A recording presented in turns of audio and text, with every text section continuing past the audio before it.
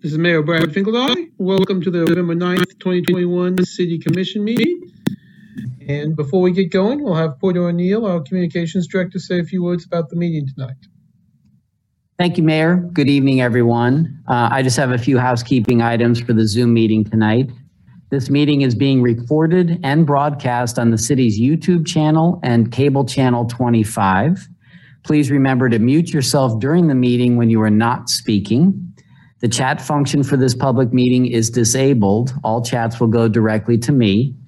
Unless you are participating during the meeting, please turn your video off. This allows the active meeting participants to be seen on the screen. You will still be able to hear the meeting. When you are participating, please turn your video on. If you have any trouble, you can send me a chat. The city reserves the right to mute people or turn individual videos off to minimize distractions during the meeting. Please remember to state your name each time you speak for the benefit of those listening remotely. And now I'll turn the meeting back over to Mayor Finkeldei. Mayor Finkeldei, thank you, Porter. I'll now take roll call. Vice Mayor Shipley? Here. Commissioner Ananda? Here. Commissioner Boley? Here. Commissioner Lawson? Here. Okay, we lost your video, Commissioner Lawson. Oh, you're back now. Okay, thank you. And now before we proceed further, Danny Ewart, our administrative support, who's filling in for our city clerk tonight, will give us some comments on how the public participation will occur in the meeting. Thank you, Mayor. Denny Ewart, Planning and Development Services. Commissioners and staff, please state your name and title each time you speak. Mayor, when a motion is made, please call on commissioners individually to provide their vote and announce whether the motion carried in the count of the vote. When public comment is sought on an item, the mayor will first call on those participating in person. Individuals wishing to provide public comment should approach the podium following social distancing and safety protocols. Participants are required to wear a mask but may remove their mask while making remarks at the podium. Please state your name before speaking. Comments will be limited to 3 minutes. The mayor will then call on those participating virtually. Individuals providing public comment via Zoom should use the raise hand function to indicate they wish to speak. The raise hand function may appear in different places on your Zoom menu, depending on the device you are using and which version of Zoom you have. Individuals will be called upon by name in the order they appear on the meeting host screen. When you are called on, please unmute and state your name. Comments will be limited to 3 minutes. Thank you. Mayor Finkeldei, thank you, Denny. The first item on the agenda is to approve the agenda. The City Commission reserves the right to amend, supplement, or reorder the agenda during the meeting. Does any commissioner wish to alter the agenda? If not, I'd look for a motion to approve the agenda. This is Commissioner Larson to move to approve the agenda. Commissioner Ananda, second. Mayor Finkeldei, there's a motion by Commissioner Lawson, a second by Commissioner Ananda. Commissioner Lawson? Aye. Commissioner Ananda? Aye. Vice Mayor Shipley? Commissioner Boley? Aye. Mayor Finkeldei, aye. Passes 5-0. Next on the agenda is the consent agenda. All matters listed on the consent agenda are considered under one motion and will be approved by one motion. There'll be no separate discussion on those items. If discussion is desired, that item will be removed from the consent agenda and will be considered separately. Members of the public wishing to speak to an item that has been pulled off the consent agenda will be limited to 3 minutes for comments. First, does any commissioner have an item they'd like to pull off the consent agenda? Vice Mayor Shipley, B7C. B7C, Mayor Finkeldei. I'd like to pull off B6A. Any other items to be pulled off the consent agenda from the commissioners? Larson, B7D. B7D. Okay, Mayor Finkeldei. If any member of the public who is present at City Hall would like to pull an item off the agenda, please let Denny Porter know. We have no one here at this time, Mayor. Okay, Mayor Finkeldei, thank you. If any person on Zoom would like to pull a matter off the consent agenda, please raise your hand using the raise your hand feature, and Denny will call upon you. Mayor, I am not seeing any hands raised in the Zoom meeting. Mayor Finkeldei, thank you. I would now look for a motion on the consent agenda. This is Commissioner Nanda. I would move to approve the consent agenda, accepting items B7C and B6A. I think there's B7D as well. I apologize, B7D, B6A, and B7C. Commissioner Larson, second. Mayor Finkel, aye. There's a motion by Commissioner Nanda, a second by Commissioner Lawson. Commissioner Nanda? Aye. Commissioner Lawson? Aye. Vice Mayor Shipley? Aye. Commissioner Boley? Aye. Mayor Finkel, aye. Aye, passes 5-0. Going in order, I guess, B6A would be the first item to be pulled off the agenda, off the consent agenda, and that is related to the multimodal transfer facility contract amendment. And I think I'm gonna have a question for Adam. There he is. First, I'll start by saying, I like the proposal. I like the idea of more community engagement, digging into this issue, which obviously touches a lot of people. But the one question I have is, when we had the last meeting, one of my questions, or I think one of the questions that came from that meeting was, could the current location in the 700 block of Vermont, is there a way engineering-wise it could work, either with the size or one-way street or whatever? And we had some discussion about that, but never, of course, got an answer. Is that something that's going to be considered, or at some point, I didn't see much engineering in this. At some point, are we going to get the answer to that question? Because I think that's something we'll need to at least consider in a final determination. Sure. So Adam Weigel, Transit and Parking Manager. That's a good question. I think as we kind of took in what we heard in that August meeting, I think what we were gathering was there was a lot of concern about the process that led to the sites that we did do concept design work for. So what you see before you on the consent agenda tonight was aiming to create a better process for that site selection to happen and to start with community engagement to help build what those site selection criteria would be, so that it wasn't just kind of an administrative or technical process from our end. So we do envision that this particular scope of work is the first step in getting us towards that. This particular scope of work does not spend really any time on engineering work. It is all focused on doing work with the community to come to some agreement on the criteria we will use to select sites and the geographic boundary that we will commit to stay within.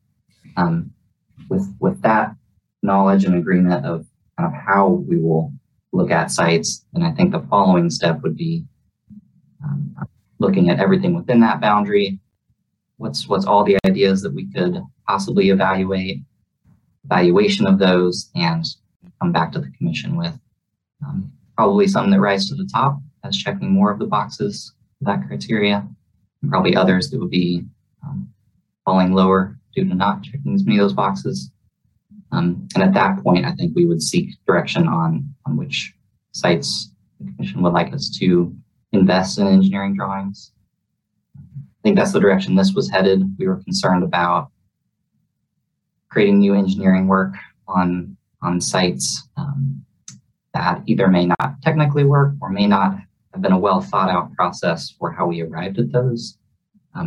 We weren't sure we wanted to jump into more site drawings of new sites without going through that. Mayor Finkel, okay, thank you for that. I see the direction you're heading, and I can see, I guess I sometimes jump to the end, and so I can see why we see where you're coming from, and I appreciate that process.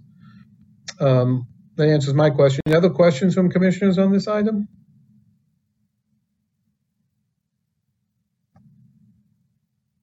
Seeing none, Porter, you still have no one present at City Hall? We actually have people joined us recently. Okay. Are you interested in providing public comment on this, what they were just discussing? No public comment here, Mayor. Mayor Finkel, I thank you. Any member of the public on Zoom like to make public comment on this item? Mayor, I am not seeing any hands raised in the Zoom meeting. Mayor Finkel, aye. Thank you. Without explanation, I'm comfortable with proceeding as proposed by Adam and the group, so I'd look for a motion. This is Commissioner Larson. I'll make a motion to authorize the city manager to execute supplemental agreement number 2 in the amount of $131,420 for a downtown site selection study for the multimodal transfer facility and downtown transfer improvements projects number CIP number TR-21-01. Commissioner Ananda, second. Mayor Finkel, aye. There's a motion by Commissioner Lawson, a second by Commissioner Ananda. Commissioner Lawson? Aye. Commissioner Ananda? Aye. Vice Mayor Shipley? Aye. Commissioner Boley? Aye. Mayor Finkel, aye. Passes 5-0. Thank you, Adam.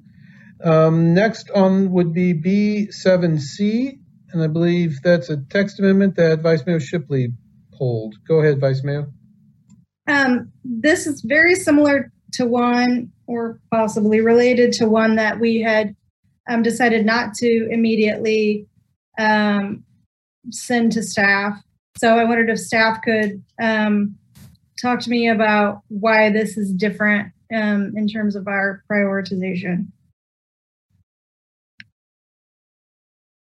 Jeff Crick, Planning and Development Services. Vice Mayor, the Land Development requires when an applicant submits a text amendment application that it be forwarded to the City Commission for consideration. So that's why you're seeing the amendment come forward again. And you are correct. This is, if you kind of think of it, it's half of the amendment that was prior to. The previous amendment looked at 2 districts. This is only looking at one of the zoning districts, the RMO district at this time.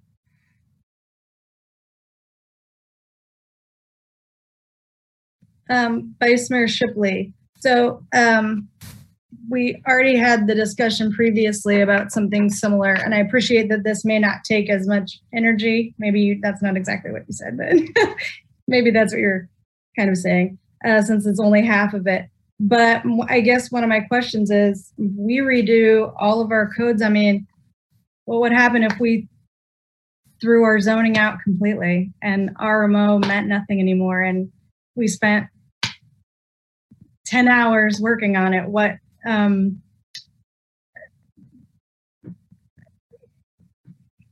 is that something that could happen? Jeff Craig, Planning and Development Services. The item before you this evening is just to initiate the research to allow staff to dig into it to see what parts of the amendment or the requested amendment are good to work with, which ones would we recommend and not recommend for the Planning Commission and the City Commission. So it's hard to say if we would throw the whole district out necessarily, but it may require some adjustments and tweaking of the district to take a look at it. But the initiation only starts the research process for us to kind of allow us the time and space to do the work to see what is possible and what would be our recommendation for an amendment for consideration. Vice Mayor Shipley, I apologize. I didn't mean to confuse you.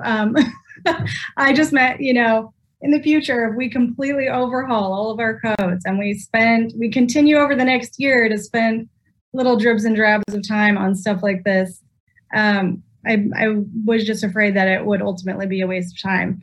And while very important to the applicant, of course, doesn't necessarily reach the priorities that we've really identified at this time, particularly housing. So that, Mayor, that was why I pulled it. So feel free to ask the applicant to speak or whatever. Mayor Finkel, aye. Vice Mayor Shipley, thank you. I guess my question for Jeff is, do you have an estimate on the amount of time something like this would take? Have you dug into it enough to even know that? Or is this literally just you got the request and you put it on our agenda? Jeff Craig, Planning and Development Services. We have taken a look to kind of get a ballpark idea of what that would look like. We don't expect it to be a large scale or a high volume kind of an amendment. It's not asking for some of those things. So we do think it's a reasonable ask on time and resources, truthfully. Mayor Finkel, I thank you. Other questions? Yeah, Commissioner Larson, question. So when if this were to move forward, does it go on a list of priorities, or is it just put at the bottom of a list somewhere and you get to it as you work your way through it? Because I know you've got a schedule that you provided as to what you want to accomplish over the next few years. So does this kind of go to the bottom of that list? Jeff Crick, Planning and Development Services. Commissioner Larson, I think I understand your question, but please let me know if I'm misinterpreting it. Because it's an applicant-initiated amendment, we would try to work it with some speed to make sure that it was meeting the marks like we would for a rezoning and a site plan. So we wouldn't program it into the planning work plan like we would for our neighborhood plans and some of those longer-term, larger studies. We would work this like a current planning application that was coming forward. So we would dedicate staff time to it to try to move it through the process as fast as we could. I hope I got your question. Mayor Finkel, other questions from commissioners?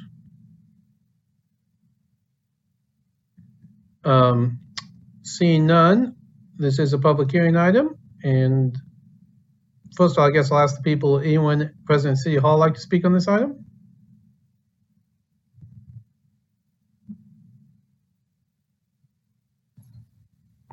Mayor, there are no speakers in the room. Mayor Finkel, would any member on Zoom like to speak to this item? If so, please raise your hand using the raise your hand feature, or otherwise let Denny know and she'll call upon you. Patrick Watkins. Mayor, I'm representing the applicant here. I suppose I could wait to see if there's any other folks that want to provide public comment first, or I doubt that there are. Okay. I'll just proceed. I have a few comments. And just to reintroduce myself, my name is Patrick Watkins. I'm a local land use attorney. I'm representing the applicant here. And everything that Jeff has stated is accurate. We tried to refine our approach with this application. And I appreciate Commissioner Shipley's concern here and certainly the concerns of staff time. I'm compelled to note that while the applicant has a need to push forward on any plan of development for that particular property, I think really text amendments are about the needs of the community. And in this case, we're talking about a particular need that's based upon changed circumstances in the market. There's really two criteria under which these text amendments are evaluated. It's whether the text amendment corrects an error or inconsistency in the development code or meets the challenge of a changing condition. In this case, self-storage, climate-controlled self-storage in particular, it's not the most glamorous thing to talk about, but there is a deep need for this particular type of storage. We see this happening in our peer cities and we see it in the region. And I have some slides to show, but I don't want to belabor the issue too much. But I think this particular application is driven by a deep need in the community to provide these facilities within the residential setting. Self-storage, climate-controlled self-storage at that, is not the typical industrial storage that we all think of. And this application specifically originated from a staff report where the applicant was trying to introduce this climate-controlled self-storage concept and was forced to rezone to industrial. And while the staff notes that the use was compatible or potentially compatible with residential areas and commercial areas, the zoning designation wasn't. The staff report from that particular rezoning request, although it failed, the staff report notes that the way you solve that particular type of conundrum is with a text amendment. You look at the code, you decide if it needs updating. And in this case, we're following that recommendation. We're looking to update the code to meet the modern demands of storage. And so when we look at these self-storage centers, they really do look and function and feel much more like the typical office complex than they would an industrial site.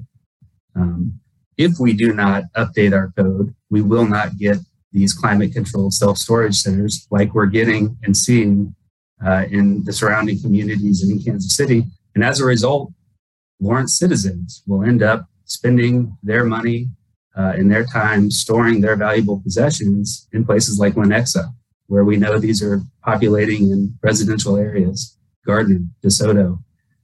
So again, not to complicate this too much and not to belabor it, this is just an application to look at this, but we find that it meets the two very reasonable criteria under which a text amendment could come.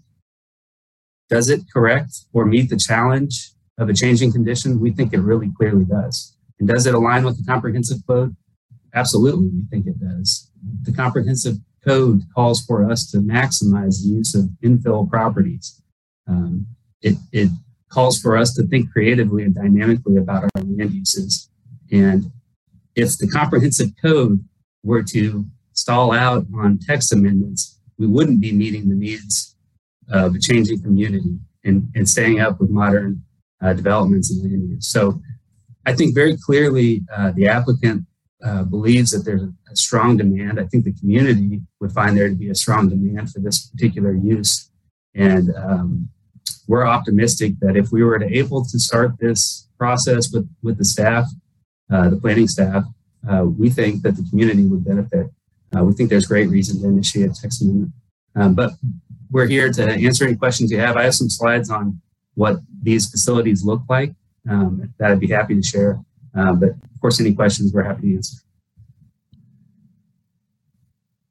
Mayor Fingall, thank you, Patrick. Any other public comment before we bring it back to the commission for questions?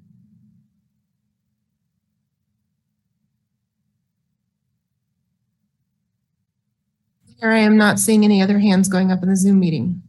Mayor Fingall, thank you. Denny, we'll bring it back to the commission for questions, either of Patrick or of staff. Well, if there's no questions, I guess comments.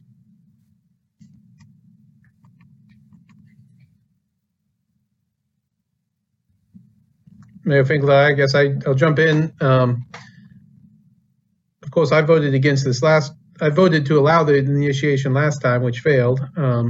And so you probably know where I'm coming from. I do think it's worth initiating. I think it's worth looking at. I think that just like any zoning application or any applicant initiated step, I think that's worth looking at, and I think that's what our planning department does. And as Patrick pointed out, I think it meets our criteria, and it's something that we haven't really considered, which is this climate-controlled areas. Climate-controlled storage is a different animal than outside storage, and so I do think it's something that needs to be looked at, and I think we benefit. Certainly, I'm very excited to get the new development code in place, but I think the RFP that just went out said 12 to 48 months or something, and so we still have to keep moving along until that time.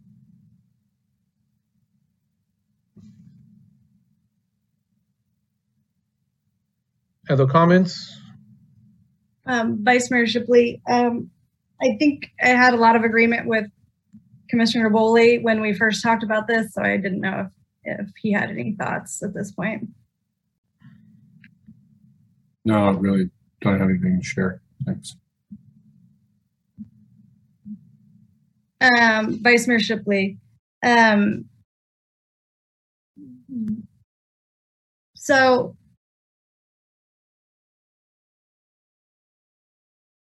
these are sent to us because it is evidently our charge to say yes or no to them.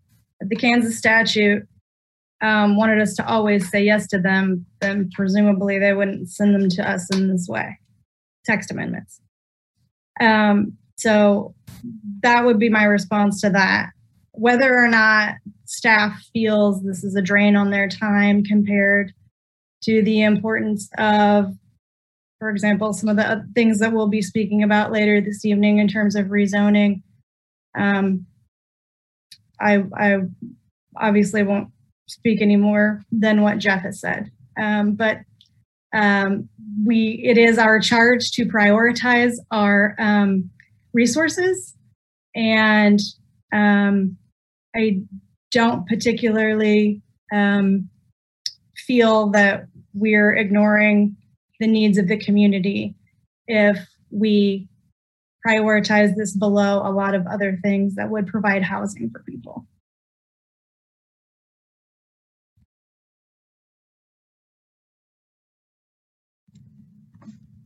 Mayor Finkelstein, other comments? Vice Mayor Shipley, I guess my response to that, and is again that I hear where you're coming from, and the idea that we don't have to approve all text amendments. I certainly agree with, but I see this, as Patrick pointed out, as something that's different. This might be a bad example because I don't know what our code says, but let's say someone wanted to bring a zoo to town. They couldn't even file an application for rezoning possibly because there's no place in our code that says zoo. So you'd have to, before you applied for a zoo, you'd have to ask for a text amendment to allow a zoo to proceed. So anyone, if they comply with the code, can apply, and we don't say yes or no to that. We do say yes or no to changing the code to let someone to apply. But I think that's why our code says when there's a changing condition, something we didn't think about when we originally wrote the code, those are the sorts of times we should consider amending the code to allow an applicant to proceed. So I hear what you're saying. I just think this falls in a different category, which is something we hadn't considered and something I think they have the right to ask that amendment for, so then they can apply. Vice Mayor Shipley, I appreciate that, Mayor. That's very helpful. I would also say, for what it's worth and whatever is about to happen, unfortunately, this person applied twice and I presume paid twice for the privilege of applying. So that whatever happens does seem a bit unfair. So if, unless staff disagrees or any of the other commissioners disagree, it seems I would suggest a bit unfair that they applied twice for something may or may not go through, but I want to throw that out there.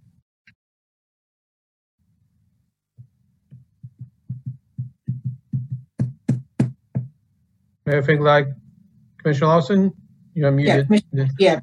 Commissioner Larson. Yeah, I'm not muted. So I'm looking at this with the request for the RMO, which is what that interests me because I know that there's been a downturn in demand for office spaces in general throughout the region and maybe nationwide. And, a few weeks ago, we had something come before us in an RSO, and they really didn't have any office space in it at all. It turned out to be just a regular residential situation. So I'm intrigued by the idea of trying to keep some of these RMOs, RSOs more geared towards office space or office type. So I'm interested in seeing more about this, seeing what the research shows on this. So for this particular one, I am interested in moving forward with.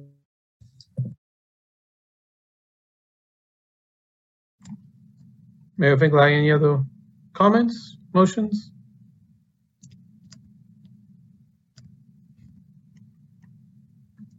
Vice Mayor Shipley, it won't matter, I know, but I would also point there are trends all over the nation where, again, people are moving away from office space for a number of reasons, and in some places where there's an abundance of office space are changing them to residential.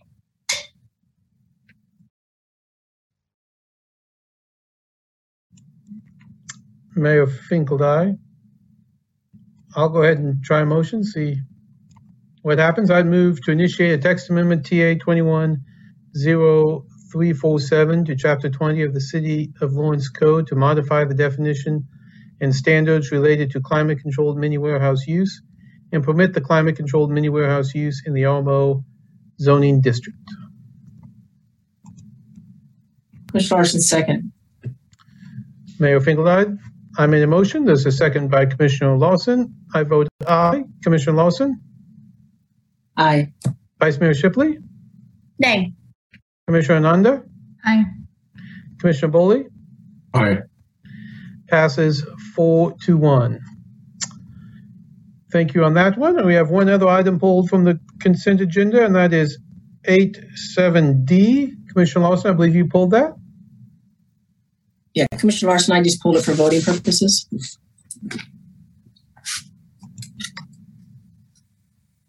Mayor Finkellein, oh, those are the findings of fact. Got it. I guess it is a public hearing item. If any member of the public who's present at City Hall would like to speak on 87D, please let Denny know.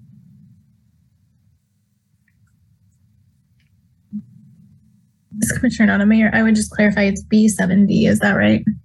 Oh, sorry. I said 8. I can't even read my own handwriting. It's a B. That's a B I wrote down. B7D. Thank you.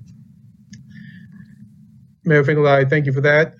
Denny, is anyone present at City Hall like to speak on this item? Mayor, there are no speakers in the room. Oh, Mayor Finkellein? Back to that. Okay. Any member on Zoom like to speak to this item?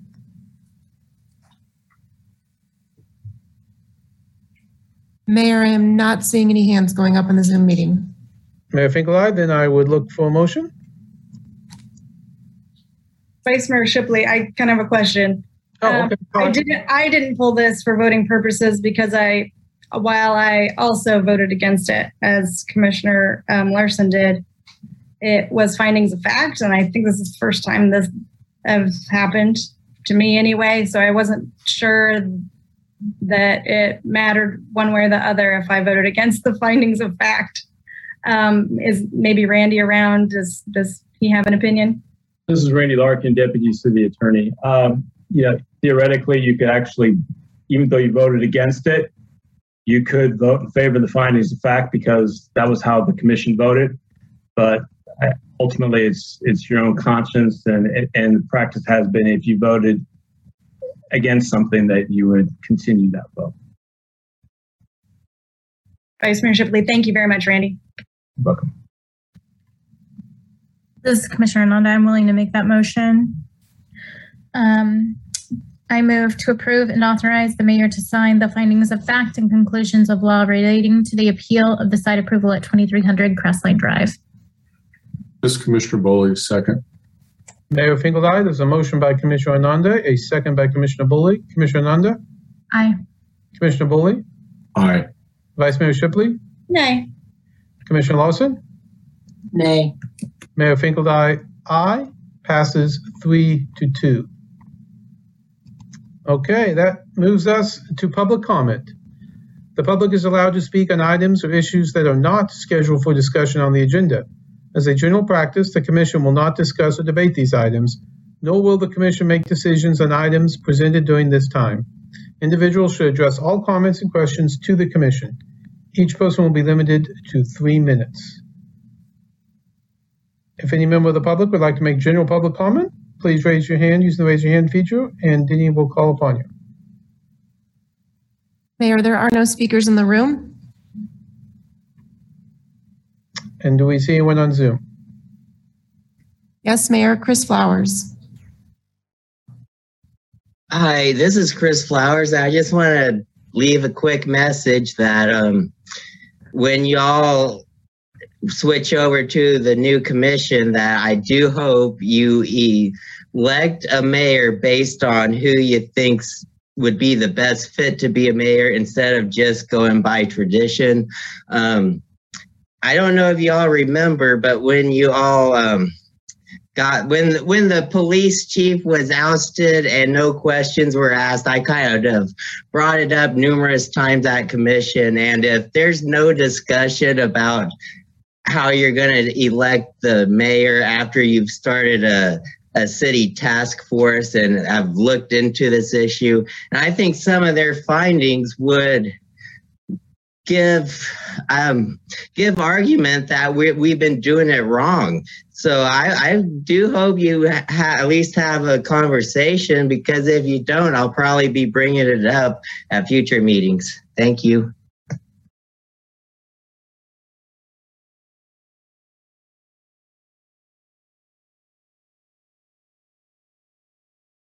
Mayor, I am not seeing any other hands going up in the Zoom meeting.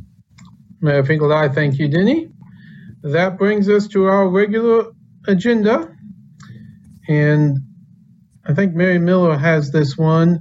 Mary, are we doing items 1, 2, and 3 at the same time? We certainly can if you'd like to. Well, if that's how your presentation is set up, I'm fine to do that. If you set it up another way, I'm fine to take them in order. I made it so it was flexible, so I could do either way, but we did it all together at the Planning Commission, so. Mayor Finkelheim, then let's go ahead and do it all together. Okay. And you may proceed. Okay, thank you. Mary Miller, City County Planner, and I'm going to share my screen real quick. Oh, it's disabled. Am I able to share my screen? Yes, sorry, Mary, hang on. Okay. You should be able to now.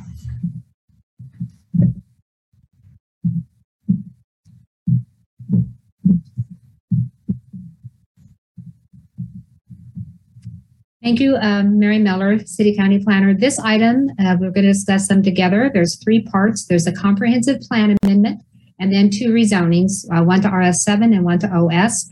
These are all for the property that's in the southwest corner of the intersection of Highway 40, West 6th Street, and then K10 Highway. The request for the comprehensive plan amendment is specifically to revise future land use recommendations in the west of K10 plan. The graphic on the left shows the planning boundaries of the west of K10 plan. It's almost all located west of K10. There is this area in the southeast that does creep over to the east of K10. This area is entirely outside the city limits, except for the subject property, which was annexed in 2012 and is part of the city of Lawrence. The graphic on the right shows the future land use recommendations. Yellow is low density residential. The orange is medium density residential. The tan is residential office. The dark brown is high density residential. The blue, if you look at the subject property just south of the subject property, that blue is institutional, and there is a church located in that area. South of that, the purple is recommending future industrial uses. The red areas are commercial uses. And the green area, that's solid green, is open space. And the green area with the red hatch marks is just open space buffer areas. The plan notes that the community commercial center, the CC 600 district, and that is the district that the subject property is zoned, is intended to allow for commercial, office, mixed-use residential, and employment uses, and that up to 600,000 square feet of retail uses is to be located at the intersection of Highway 40 and K10 in all the 4 quadrants. The retail is to be primarily located on 2 corners with small portions on the other 2 corners. So out of the 600,000, 155,000 square feet of retail was designated for this northwestern corner.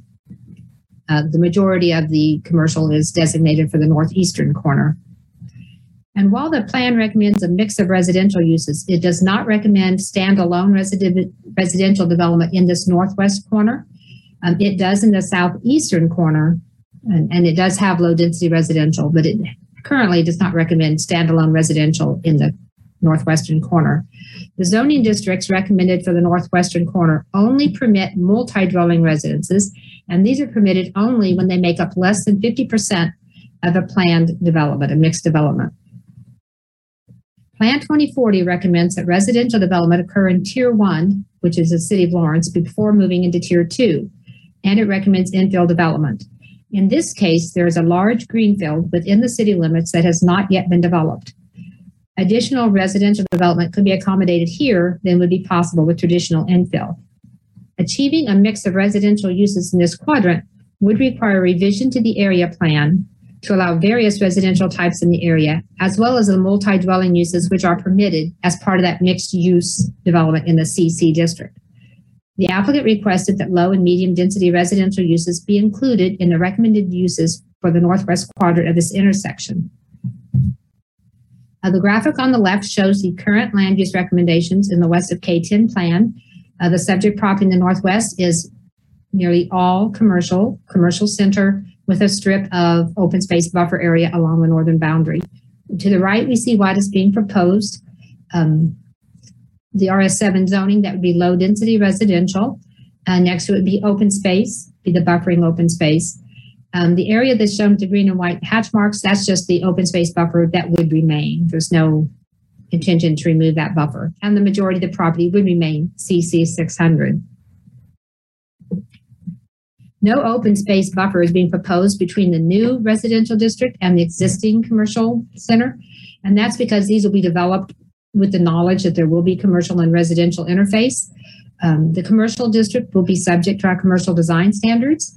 And these have measures that would ensure compatibility between commercial development and lower intensity development. Things that the design guidelines would recommend would be moving the more intense commercial uses away from the residential uses, to have reducing the scale and massing of commercial buildings when you get closer to residential, so they're more similar in nature to residential uses. The orientation of the buildings, you would not put the rear or the service areas facing the residential areas. And then in addition, landscape would also be another measure that would be used to ensure compatibility. And the commercial design standards actually recommend integrating the residential and the commercial developments with pathways and walkways. And so the finished product, the commercial, should be compatible to residential. And so therefore the open space buffer is not being recommended in this area. It is being recommended along the established residential rural subdivision to the north, because that was developed with no intention or knowledge that there would be a commercial development adjacent it to the south. The proposed change requires, this is a map showing the future land uses as they would appear with the existing land uses. So the recommendations in the area plan, the community commercial center and the buffer, on the left, you can see it in relationship to the single family residential uses on the north and the west. The purple area is currently agriculture. And then we have the blue, which are the institutional uses. And on the right, we see the proposed uses, with the residential being adjacent to the residential on the west and the north, and then the open space being right adjacent to the single family. And if you remember earlier on one of the slides, we did look at the proposed future uses. This area was proposed to be medium density residential, and this area was proposed to be residential office. So the proposed changes would still be compatible with the land use recommendations proposed in the area plan for the adjacent properties.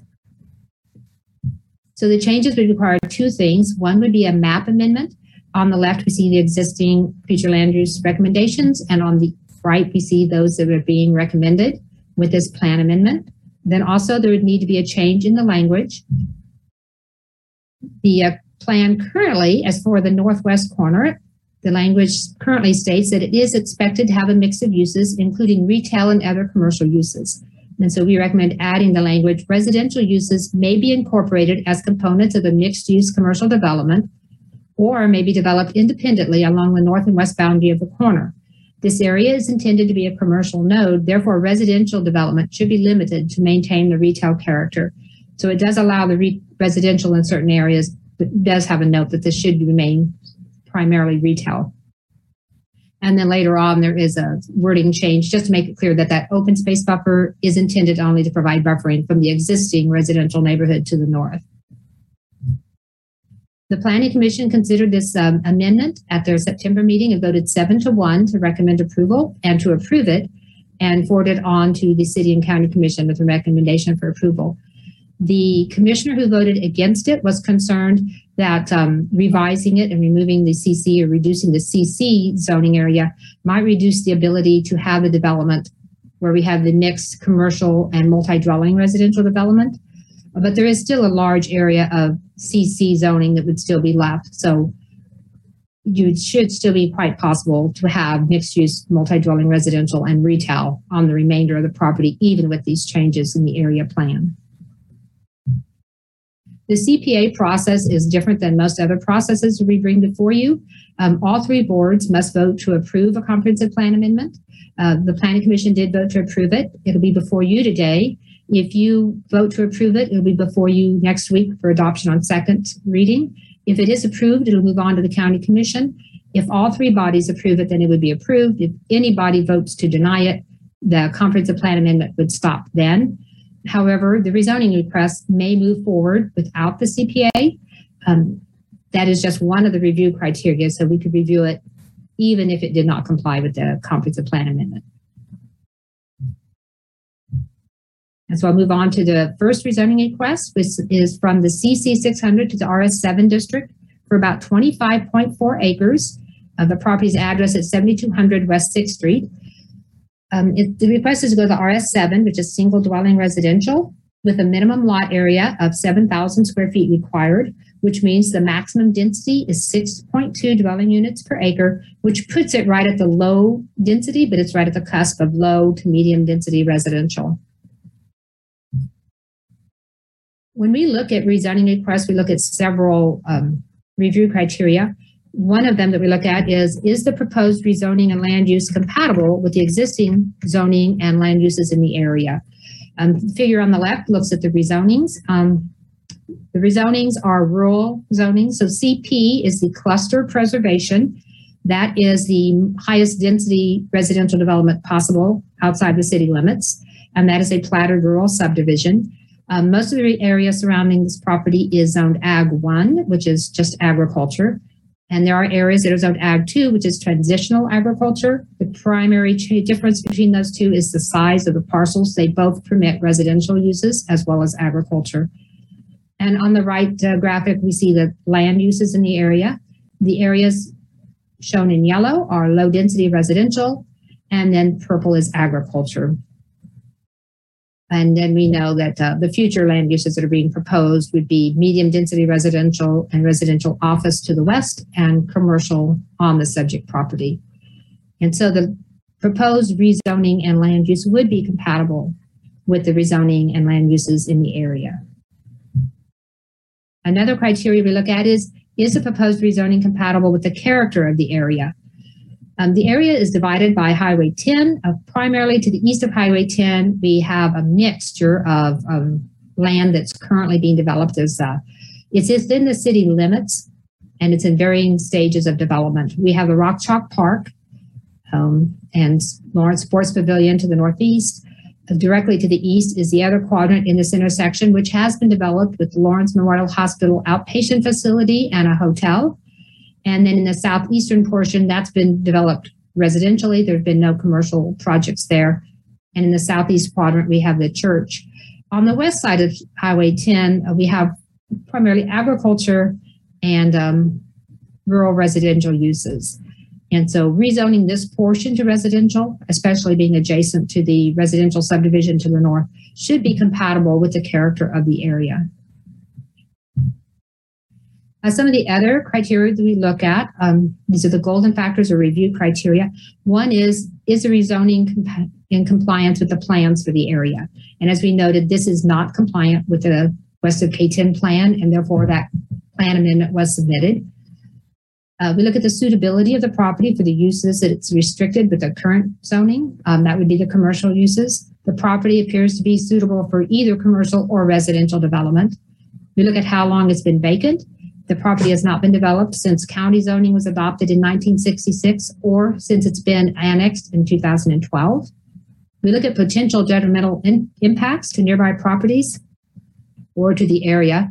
And there's a limited range of uses that are allowed in the RS7 district, and there were no detrimental impacts identified to the area or to the nearby properties. And therefore, there was no gain to the public identified from the denial of the application.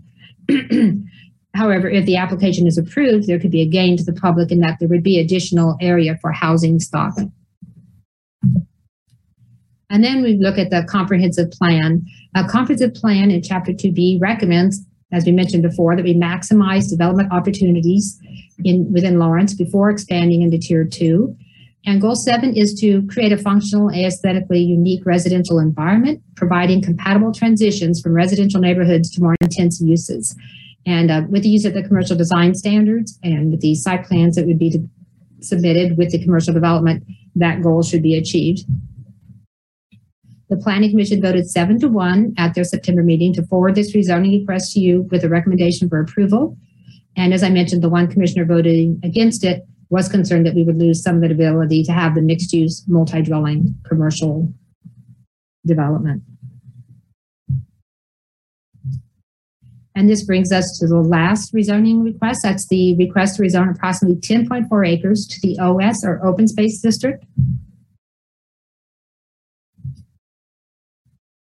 And again, we're going to go through the review criteria, the zoning and land uses of nearby properties. The open space area is that green area on the north side of the subject property. Looks something like an iceberg. It's located directly adjacent to the CP, or cluster preservation. Open space is seldom seen as a negative component. Usually if it's next to a residential or any development, it's an amenity or seen as a positive. So it should be suitable and compatible with the zonings in the area as well as with the land uses in the area. We look at the compatibility of the proposal to rezone to OS with the character of the area, and having this area as open space should be in compliance and compatible with the character of the area. Should have no negative impacts. We look at the plans for the area. As we looked at the comprehensive plan, the west of K10 plan, it had a strip of open space buffer just along the northern portion. This is a deeper portion of open space, but it removes that strip along the western side because that's being replaced potentially with RS7 zoning. So it is not strictly compatible or in conformance with the plans for the area. The suitability of the property does contain a drainage way and will probably be the location of a detention area. So it may not be that suitable for commercial development. However, it could have a detention pond. You don't have to have the OS zoning for that, but it is quite suitable for the OS zoning. That could be an amenity and have walking paths around that detention pond. Again, it's been vacant. It has never been developed. As I mentioned before, there are usually no detrimental impacts identified with OS zoning. And so there'd be no gain from the public from denial of this to allow this open space rezoning. And then the comprehensive plan, again, it talks about creating the functional and aesthetically unique residential environment, which the open space would help provide, providing the compatible transitions between residential and more intensive uses, which the open space would help provide. And then action step 7.8 recommends relocate open space within walking distance of all residential areas and provide planned access to parks and open spaces and subdivisions. And so when this area is platted and designed, that open space should be developed to serve as an amenity to all both residential subdivisions, one to the north and the one that it's would be located next to, as well as the commercial property. And then in the commercial, it wants the transitions from commercial to other land uses, and the Plan 2040 actually notes this could include landscaping, transition yards, and open space. So it would be a suitable transition. Again, the Planning Commission voted 7-1 to forward the rezoning application with a recommendation for approval, and the planning commissioner who voted against it just noted that since he voted against the other items that he would vote against this as well, although he wasn't particularly opposed to the open space. And so that concludes my, let's stop sharing here. Mayor Finkel, aye. Thank you, Mary. Questions from commissioners for Mary? Vice Mayor Shipley, on your second item there, Mary, you showed the Ag 1 and you said that that was the highest density zoning out in the county, I think you said. Is that higher density than what we're trying to change this, add this zoning to? Mary Miller, planner. That was the CP zoning that was directly north of the property, and CP is cluster preservation. So that's the highest zoning that you can go to now in the county, and it's the minimum lot size is 3 acres per lot. So no, it's quite a bit less dense than what the RS7 would be.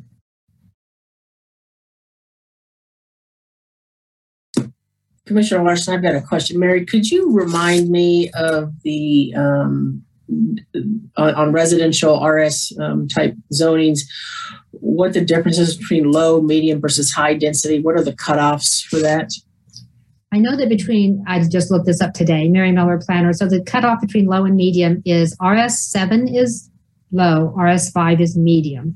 And so they're just on the edge. So the comprehensive plan, when it talks about low density, it's looking at more like RS5, but RS7, if it's developed to its maximum capacity, would be medium. Okay. And an RS7, they can go up to 10,000 square feet. Is that correct? Mary Miller, planner. No, they're limited to no more than 7,000 square feet. I'm sorry. They can go up to any amount. The smallest they can go is 7,000 square feet. But we don't have a maximum limit. On RS7? Mm-hmm. Okay.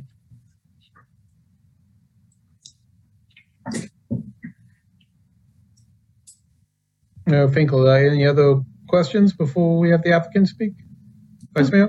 Maybe I did, Mary, just want to ask, because I did watch this meeting a couple times, and I maybe I misunderstood Commissioner Shanklin, who voted against it. I thought I understood that commissioner to mean they thought this should be higher density, not just mixed use. That if I understood what you were saying at that time, that mixed use was a possibility, not a guarantee. And I thought I understood that Commissioner was concerned that we were wasting an opportunity for a higher density. Can you correct me? Mary Miller, planner. I do think he mentioned that perhaps some other zoning of more density. I thought his primary concern was that he wanted to see more of the mixed use development, the higher density that is permitted in CC 600. You know, it's possible that a person could come along and want a different density. When we revised the plan, we didn't set it at RS7. So someone could come in and ask for RS5 or ask for RS3 or even duplex. So the plan isn't limiting them to the RS7. That's just what the applicant submitted.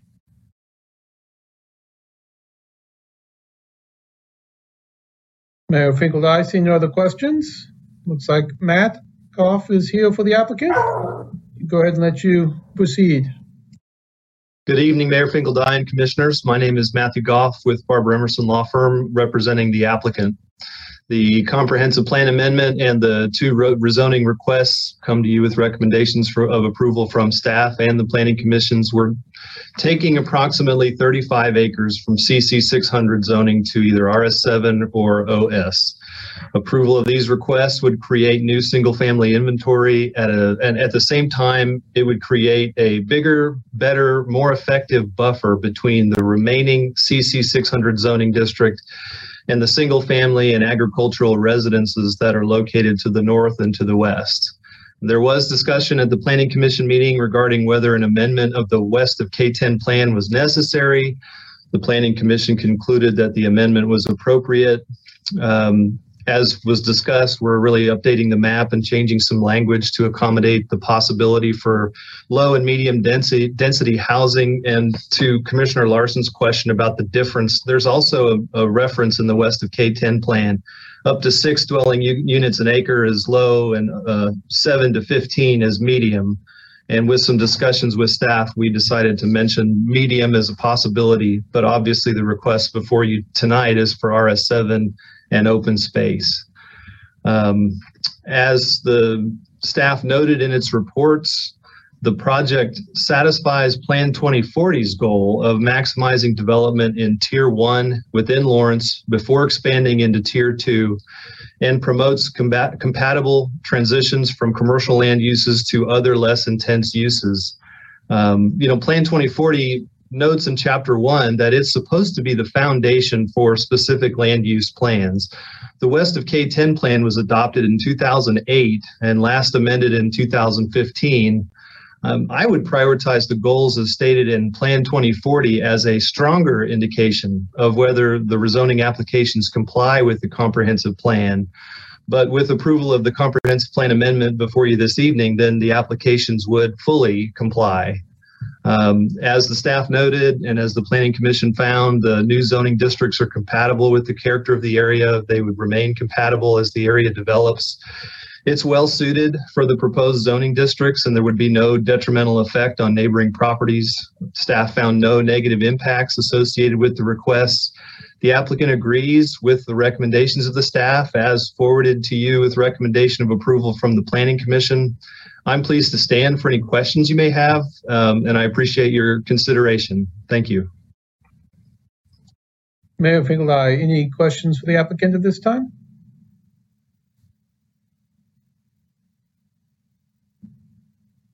Vice Mayor Shipley, I did notice it wasn't you. I think it was Mr. Storm. I don't know if he's here, but he indicated at some point in the conversation with the Planning Commission that a possibility with this or the green space would be an HOA or restrictive covenants.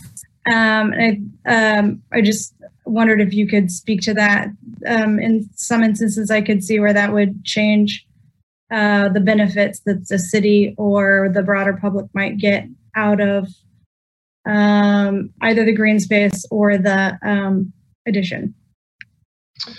So the platting process will detail the specifics, and to the extent that we have open space that's to be maintained in some fashion, and keeping in mind that a lot of this open space area is what you might call a drainage area. It's low lying. That's the natural path for where water may go. So I'm not sure at this point where a good walking trail or whatever would be. I know the city wants something in the plat or some point in the process to know that, to the extent that there's some amenity that needs to be maintained, if the city's not going to own it and maintain it, then they'll usually want some form of a homeowners association or something to that effect. And that's, part and parcel with any residential subdivision.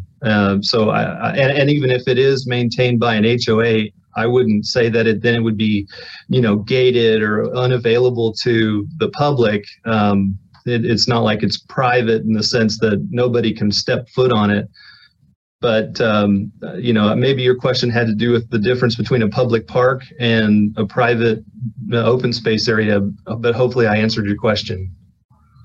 Vice Mayor Shipley, I believe you did. No, I do know the difference, but not knowing at this point in the process how that might play out, of course, sometimes we've seen with other additions, let's say they made roads that were too narrow and the city couldn't take them over. I just wanted to be sure.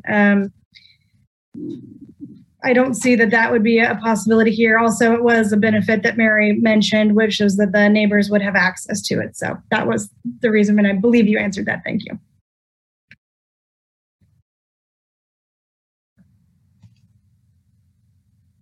Mayor Finkel, I see no other questions at the moment. I would open this to public comment, assuming no one is still at City Hall. If any member on Zoom would like to make public comment, please raise your hand using the raise your hand feature, and Denny will call upon you. Mayor, I am not seeing any hands going up in the Zoom meeting. Mayor Finkel, thank you, Denny. I will bring it back to the commission for discussions, questions, comments, eventually motions. Commissioner Larson, I had a question for Mary. I know you spoke about that item number 1, which is the text, the comprehensive plan amendment.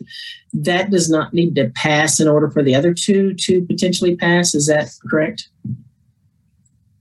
Mary Miller, planner. Yes, that's correct. If we ask them to submit an amendment, because it would just be more straightforward. However, if the comprehensive plan amendment is not approved, the rezonings can move ahead. We've had rezonings approved that did not comply with recommendations in the comprehensive plan necessarily, and it's just one of the review criteria. So when we look at all the golden factors and review criteria, we kind of get an overall feeling for the rezoning. It doesn't have to comply with each one. Okay. Okay, thank you. Mm-hmm. Vice Mayor Shipley, I don't know, maybe this is good for Mary. Matt Goff did quote, maximizing land use. So if we don't find ways to encourage the highest density, and are we really maximizing our land use? Planning, Mary Miller, I believe there might be several factors we should look at. One is maximizing our land use with high density, but another one is having a range of housing types. We want to be able to accommodate everyone. So RS7, being located near the edge of town may be an appropriate zoning district. That would be a decision for the commission, but as far as looking at from a planning standpoint, having a variety of housing types is also important.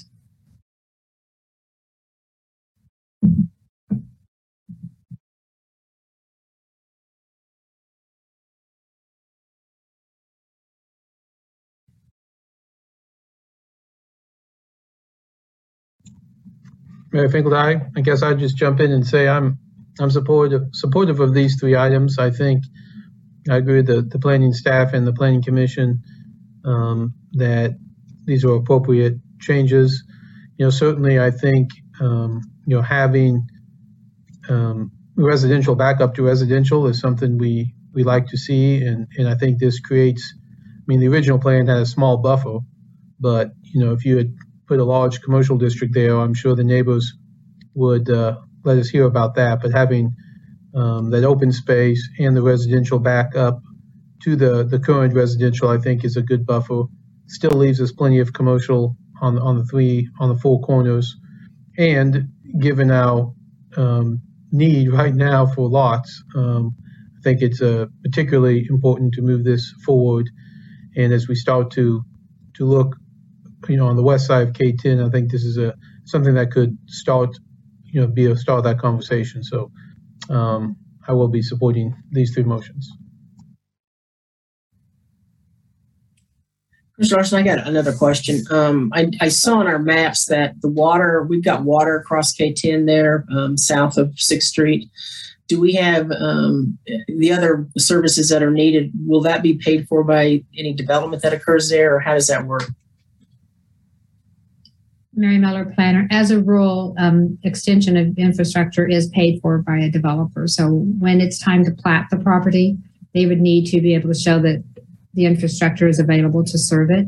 And the applicant may be able to speak to the plans. I know that with changes to K10 Highway, that's seen as a good time maybe to make to extend the sewer line underneath it while everything's being worked on. And they've indicated that they're working with KDOT, but I think the applicant could probably provide more information on that.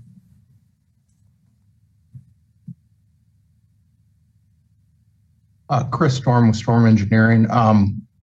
We've had discussions with the MSO department about possible extensions tied with the improvements at the intersection of 6th Street and the SLT, and also with the widening of the SLT in the future. And that would be the time that we would try to loop the water lines and get the sewer across the South Lawrence traffic way. So we're in those discussions, and I mean, we've talked to them about the best way to accomplish that, but it's way kind of still in the planning phase on that. Thank you, Commissioner Larson. Thank you.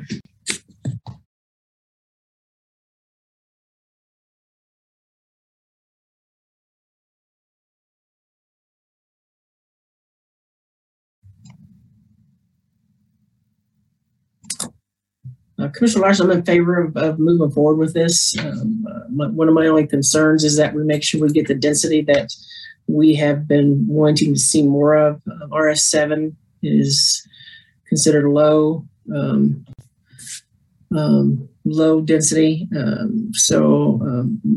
My hope is that as we move further with this plan, that we make sure that stays as high of a density as we can get.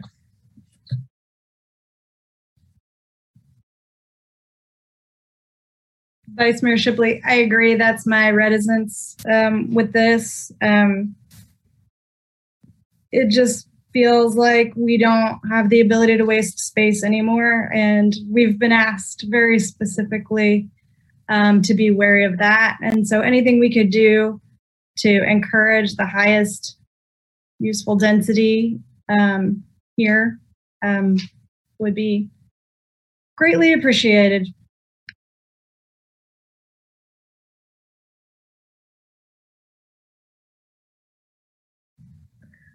This is Commissioner Ananda. Will we be making three separate motions, I assume? I think that'd be appropriate. Okay, I'm willing to make the first motion if folks are ready. Okay, I move that we approve the comprehensive plan amendment CPA 21258 to Plan 2040, amending Chapter 8B and the West of K10 plan to add residential uses to the list of recommended uses for a portion of the northwest quadrant of the intersection of West 6th Street and Kansas Highway 10, and adopt on first reading joint ordinance number 9982.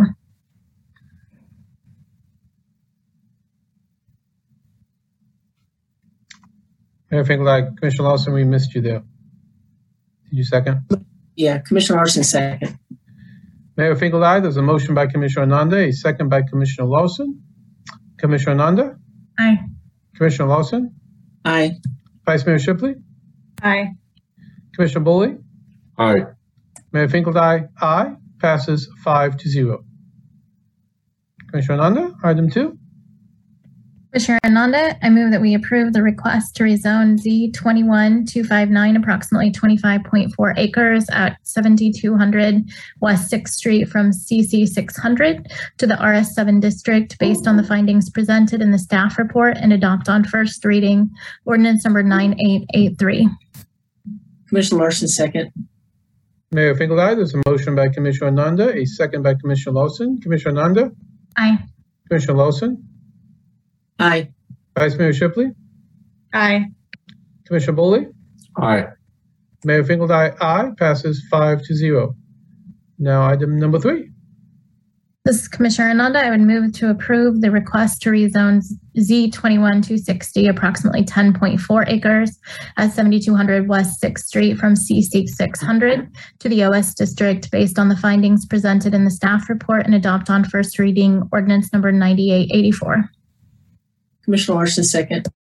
Mayor Finkeldine, there's a motion by Commissioner Ananda, a second by Commissioner Lawson. Commissioner Ananda? Aye. Commissioner Lawson?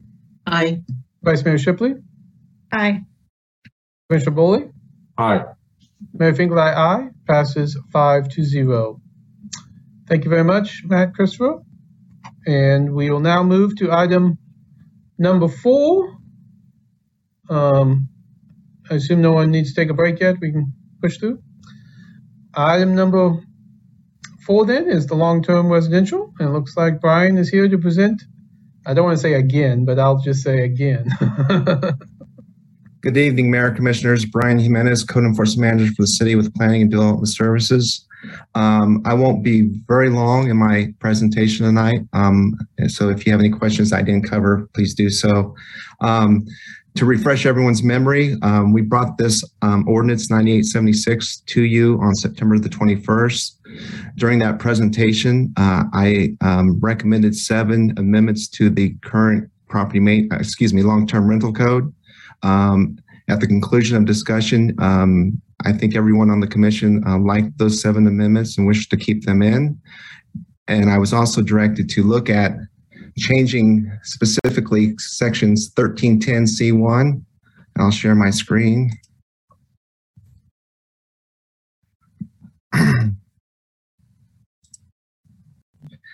Specifically 1310C1 to change some language there from may to shall and determine a number of violations that would require staff to do additional sampling inspections of a landlord's rental portfolio. I did do a little bit of statistics for you in this memo. And I briefly touched on this on the September 21st meeting. I won't go through all that verbatim, but the bottom line is about 30% of all of our inspections we've done from 2015 to 2019, we had an average of 5.12 violations cited per dwelling unit. As you remember, we talked about we have the 27 standards within the ordinance as it currently is, and then we also have the property maintenance code. We are obviously recommending to continue to just change the language of the long-term to meet the short-term rental code, where we just cite the property maintenance code as it's amended by the City of Lawrence. So with those 5.12 average violations, our recommendation is still to give an incentive, which would be a 6-year inspection cycle, as we discussed in September. That would be 3 violations or less for landlords. So they would get that incentive if they had those violations. That's 2 violations below the average of 1/3 of all the inspections completed. And then the big change is we recommend obviously changing the language from may to shall. Commissioner Larson specifically highlighted that language 2 months ago. So what we have done is we are saying in C1 of section 1310, if more than 7 violations per dwelling unit are discovered, then the city's inspection staff shall inspect an additional 20% of that landlord's rental portfolio, not to exceed 25, which used to be 15. So that code used to say 5 violations, and it said may, and then it was additional 10% with a maximum of 15. So those are the 4 main changes of that code section. We also did look at the definition of dwelling unit. I did see Marcy Francisco's submittal today. What I can tell you is I don't think it needs to be changed. That language, that definition of dwelling unit is the same as it is in the short-term rental code and also in the city's development code. Now, there is a different definition of dwelling unit in the property maintenance code that we have adopted, but that was not changed by us. That was the definition in that uniform code that we have adopted. So we did not change that definition in the property maintenance. So we do have 3 codes that are sort of tied together that all have the same definition. I think it works. So I did not make any changes to that definition. Secondly, we did talk about the trash issue at the September 21st meeting. I'm very strong with my opinion that that is not an issue that we need to put into the rental code long term. I've never had an issue with that. I think it's very seldom, and I think there's other avenues that the city can address that if those situations present themselves. As I mentioned on September 21st, I believe the Municipal Services and Operations Department is the correct department to handle those type of situations when and if they do arise. So that, in short summary, is my presentation. We do believe that this fits with the city's strategic plan. To provide safe housing, to provide additional safe housing by increasing the number of required inspections. So we think that this is a good thing for the community and specifically the citizens that rent dwelling units within the city of Lawrence. And I will stand for questions. Thank you. Mayor Finkel, thank you, Brian. Any commissioners have questions for Brian at this time?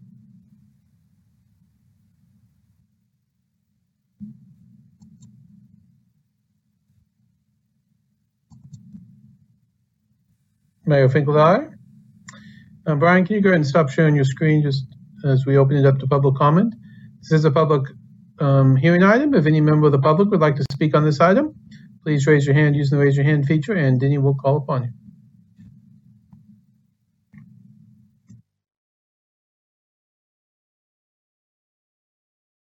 Mayor Chris Flowers would like to speak in the Zoom meeting. Hi, this is Chris Flowers. Last time I asked about what would happen, like if a resident doesn't want the city coming in to inspect their apartment. And I think we were told that the city can't come into a resident's home to inspect it without their permission or a warrant. And I'm just wondering if a resident says no to having their unit inspected that they're living in, will the city accept no as an answer, or will the city try to go and get a search warrant, or I don't know, a search warrant, but a warrant to go and do their inspection of the apartment? Because I'm not sure the city's just going to accept no for an answer if the resident says no, you can't come and inspect my apartment. So I would just like to know if the city's actually just going to accept no, or if the city's going to fight and try to go get a warrant to go and do the inspection under this program. Thank you.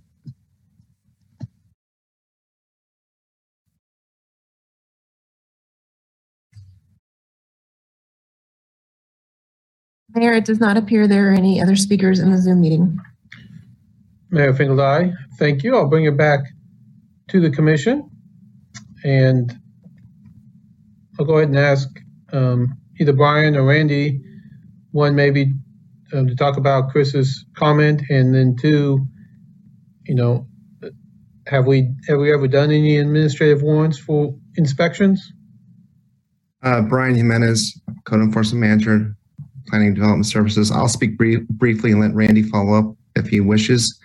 I can tell you that we do have that option available to us. We have not exercised that option in many years. We have a very high success rate of obtaining written consent from tenants to perform the inspection. We also do have the option if a certain property that we've identified as needing to be inspected is an issue with the tenant. we do have the option of obviously choosing another dwelling unit within that landlord's portfolio. But yes, we do have that administrative warrant option available, but it's been, I can't even guess how long it's been, but it's been over 5, 6, 7 years that we've implemented that option. I'll let Randy comment if he wishes. Well, this is Randy Larkin, Deputy City Attorney. I agree exactly with what Brian says. At this point in time, if a tenant chooses not to consent, we'll look for another property or another unit.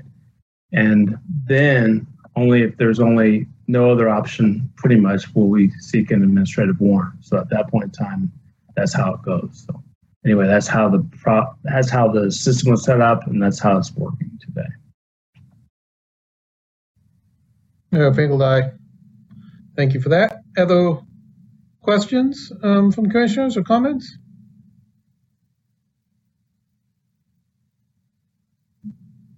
This is Commissioner Ananda. I will say that I didn't expect this process to be as painless as it was for everyone. I appreciate Brian bringing everything back to us, having very well thought out proposals for us. I think that we can see that this is something that probably was needed and that you've given some thought to. I don't think that we'll ever have a perfect system, but I do think that this brings us forward in that system and is worth giving a try and seeing what tweaks we need to make in the future as well.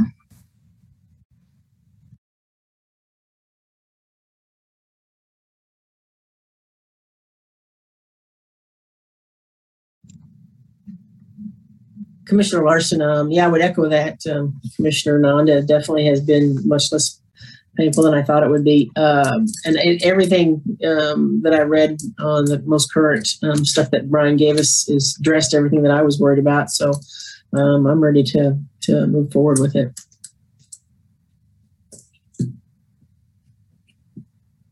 Mayor Finkeldye, any other comments?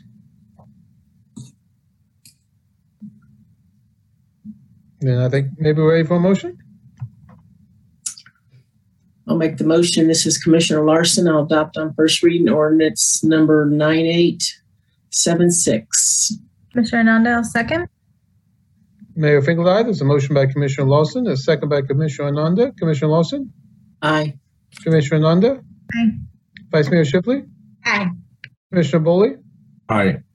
Mayor Finkeldye, aye. Passes 5-0. Thank you very much, Brian. Thank you all very much. Have a good night. Okay. That brings us to item number 5, which relates to getting an update on the Parklet program. And I'm not sure who's leading us off on that one. Mayor, this is Porter Arneal, Director of Communications and Creative Resources, and I'm going to take that.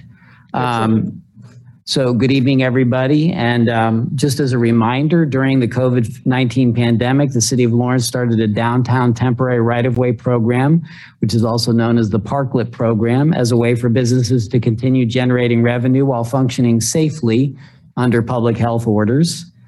This temporary program is set to expire on December 31st, 2021. And so you all asked us as staff to implement the community engagement process to better understand community perspectives on parklets and whether residents and businesses would be in favor of the city coordinating a long-term parklet program after the current one expires. Hang on, doing my Zoom duties here. The community engagement team implemented a community engagement process to gather feedback from businesses, visitors, and residents between September 13th and October 10, 2021. And I'm going to quickly share my screen for a presentation.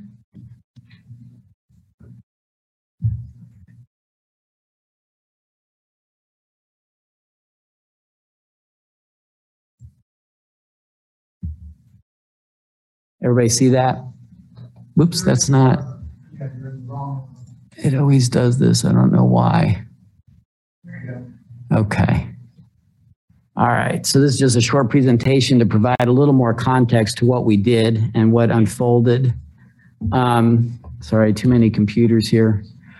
Quick background, there are 6 commitments in the strategic plan. And of course, one of those commitments is community engagement, which is listed here. Under this commitment, we promise to listen, share, and engage with our community to drive action and build trust in city government. As a touchstone for our community engagement efforts, we refer to the International Association for Public Participation, or IAP2, as the foundation for community engagement planning and implementation. In this case, we asked what the decision was that needed to be made and determine whether or not the city should allow for long-term parklets. We also defined the goal of the community engagement process to better understand community perspectives on parklets and whether residents and businesses would be in favor of the city coordinating a long-term parklet program after the current one expires. We also referred to the International Association of Public Participation Spectrum of Participation to determine that the goal of this effort was to consult with the community. Sorry, I'm not advancing here. This would consult with the community to gain feedback and thoughts to help make an informed decision. And we developed a web page which included, just as a resource for folks, it included a summary video, a printable flyer with a QR code, a Lawrence Listen survey.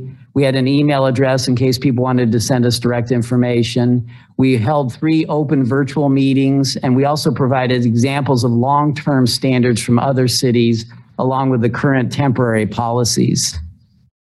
This is just an overview of the outreach that we conducted. You can see through our news releases, we reached people. Through social media, we reached people. And we also had direct communication. We sent emails to downtown Lawrence businesses to make sure that they were aware of the effort, and also received help from the Lawrence Restaurants Association, the Chamber, and Downtown Lawrence, among others. As to the survey results, the question that we asked is, are you interested in seeing a long-term version of the Parklets program in downtown Lawrence? This shows the time that we had that survey open. 2,118 people took a look at the survey, and we had 2,000 responses, which is a Lawrence Listens record. Usually we get somewhere between 300 and 500 responses. With larger interest, we can get up to 900 responses. As you can see, 2,000 responses is is more than double that what we typically hear. So there was a lot of interest in this topic, obviously.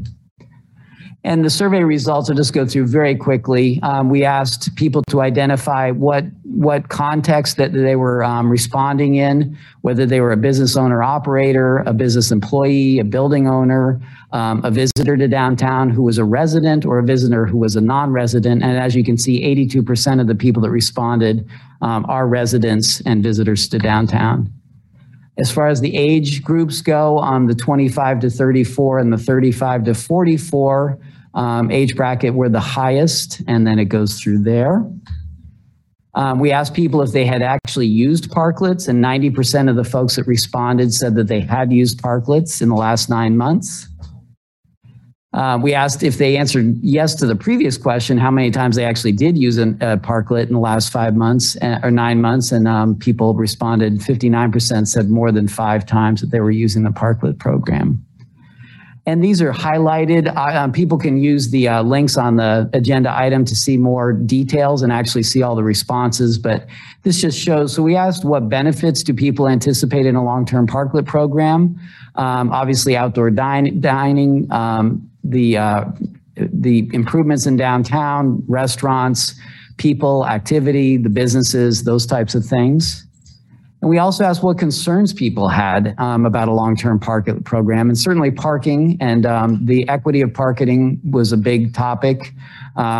People were concerned about aesthetics, equity in general, ADA access, standards, those types of things came up. We asked people, if we created a long-term parklet program, would you be more or less likely to use the businesses that have parklets? And 67% said that they'd be much more likely to use those businesses, and 17% said somewhat more likely. And then we asked for just further thoughts to share with you all, if people wanted you to be aware of certain topics beyond what we had asked already. And again, parking was a big issue. Aesthetics still came up, equity, those types of things. And that is that. And I can answer questions on that process if helpful. And Diane Stoddard is here. She was the person who has helped with the resolution, and she can answer questions with what we're thinking about moving forward on this, if you so should choose. Good evening, Mayor and Commissioners. I might just quickly recap that for you. So as you may recall, in October of last year, you voted to extend the temporary program that allowed the parklets and lifted certain requirements in city code through the end of this year. And the resolution that's in your packet for this evening would further extend that through the end of March of next year. And should you wish to proceed and approve that resolution, that would enable staff to have additional time with the stakeholders that have been engaged for this first part of the process to develop more of the parameters of that long-term program to come back before you. And certainly we would continue to use the IAP2 process, the International Association for Public Participation, the similar process to the outline that Porter provided earlier. And with that, I would be also happy to answer any questions that you may have. Vice Mayor Shipley, I think one of the first things that I mentioned when we spoke about this the last couple of times was the finding the balance of cost. So these parklets are currently using public space, and what could we charge them? Would we charge them the same as outdoor dining? Under what time frame would you feel like you could finally come to us with a reasonable accounting of what that would cost someone?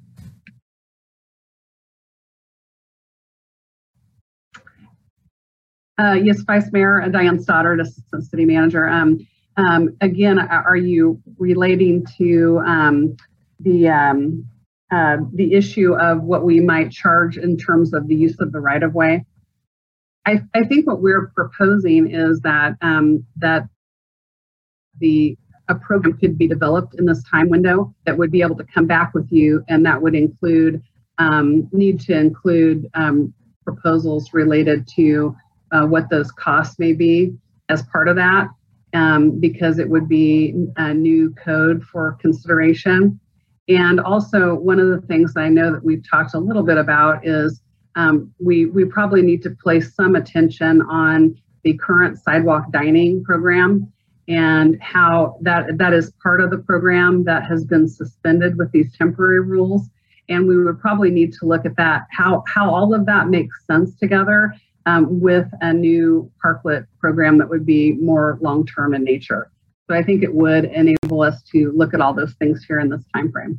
Hopefully that is responsive to your question.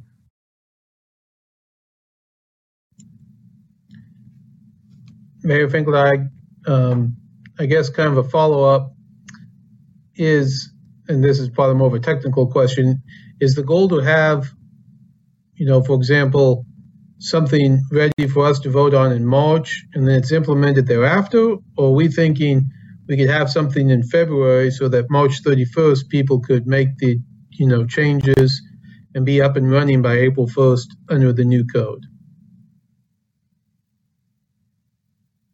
Diane Stoddard, Assistant City Manager.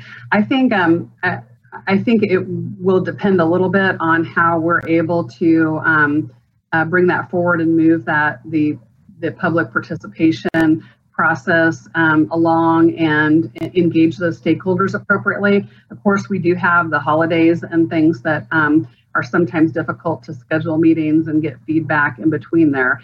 But our intention would be to be able to provide something back to you for consideration that would be in advance of the deadline for the extension of the temporary program. Mayor Finkeldine, thank you. This is Commissioner Bowling. Diane, how extensively do you anticipate the parklets to be utilized during the months of January, February, and March? Diane Stoddard, Assistant City Manager. I certainly think that there's a fall off of some of that use, but I believe that even during last year, we saw some use of the parklets during that time. So a little bit of that, of course, is very weather dependent, or whether some of the businesses, have been using some of the space heaters and some of the other things where it might be just a little bit chilly, but not, not crazy cold, so that people don't want to sit out at all. So again, that's a little bit dependent on what's happening here with the weather, and what might be the individual business uses in that area.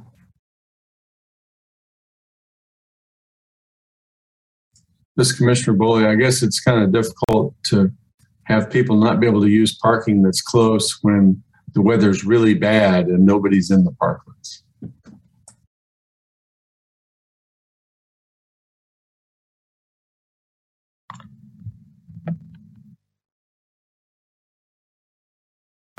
Mayor Finkel, other questions for Porter or Diane before I open it to public comment? Vice Mayor Shibley, is staff wanting at the end of our discussion the list of things we'd like to see at the end of March, in addition to the cost, which I would like to see that, how that would look, or are we just being very generally, is there a list of 5 things staff thinks they can accomplish by March 31st? Diane Stoddard, Assistant City Manager. Vice Mayor, I don't have that specifically, but we would certainly welcome if there's any commentary that you have to help us guide the discussions a bit and kind of frame that so that it meets your expectations. We would be happy to take that feedback, and it's certainly helpful for you to bring up the issue of the payment and ensure that we make sure that we cover that. But if there's any other commentary or general guidance that the commission has for us, we would certainly be interested in hearing that.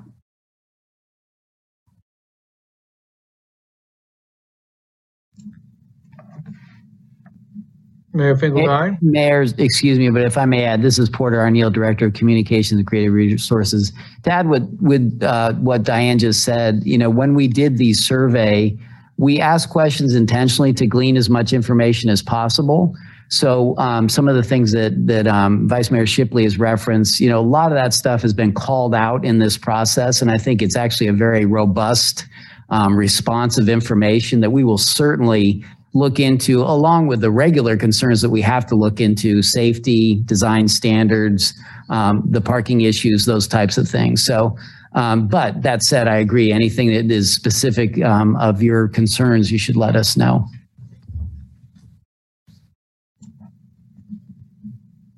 Mayor Finkel, I'll go ahead and open this to public comment. Any member of the public would like to speak on this item, please raise your hand using the raise your hand feature, and Denny will call upon you. Denny Ewert, Planning and Development Services. Kim Onspach.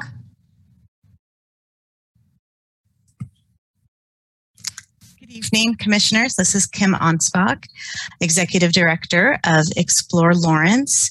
And we were involved in a lot of the public comment and forums on Zoom. And I think I agree with Porter that this was a really robust process and really good information was gathered.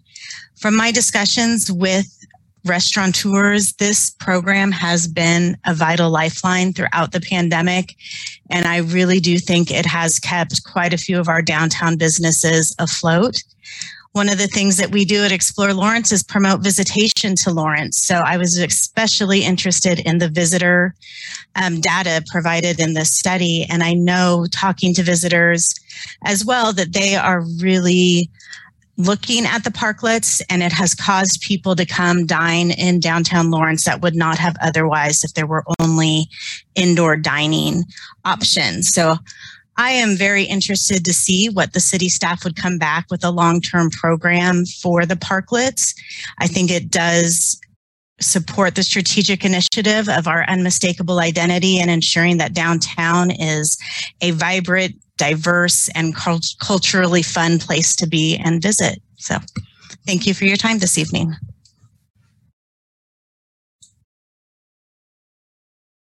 Benny Ewert, Planning and Development Services. Chris Flowers. Hi, this is Chris Flowers, and I'm not sure how I feel about this program, but there's some things that concerns me. First, I think that businesses that use the parklets should be at least charged a fee to use them, because it's not really fair that they get to use government property that's kind of taking business away from some of the retail stores that rely on parking. Also, I was just wondering if they do get charged a fee, is there any way we can distribute some of that money to the businesses that say they're being hurt by the parklets? That's just one thought I had. Also, I don't think they should be open during the holiday season. I think that's when the retail businesses need the parking the most, like when people are Christmas shopping. But what really I found fascinating is that 90% of the people that responded said they used a parklet in the past 9 months. Like, that's not just going out and dining at a restaurant. That's specifically dining in one of those parklet spots. Or am I missing something? Like, I've never used the parklet, but I've shopped at downtown businesses before, and I've gotten food like to go from downtown businesses. So how can it be that I'm only 10% of the people are like me? I have trouble believing this Lawrence Listen surveys, because I don't think that's an actual reflection at all of the actual property. I mean, that means only 10% of the people are going downtown and not using a parklet. It kind of blows my mind. And also, if I heard right, twice as many people responded to this than any previous poll. That doesn't seem right either. That seems like there's something up with this survey. And if you look through some of the responses, there's a lot of people saying, hey, let's close downtown off altogether and make it just a pedestrian thing. So I'm wondering if there's some kind of campaign among some of these people to like, hey, let's all go and respond to this Lawrence Listen surveys. And that's actually skewing the numbers, so it makes it seem like this parklet program is more popular than it is, because it's people trying to ease into let's turn Lawrence downtown into pedestrian only type thing. And I don't know, it's highly suspicious. If you look at some of those responses, that would I think what needs to happen is someone from the city should just go and interview like 100 people randomly downtown. How have you used the parklet in the past 9 months, and see what kind of responses, how would we see the same percentages from just a random survey where people are just asked randomly questions? Because this doesn't seem to be an accurate representation to me. Thank you.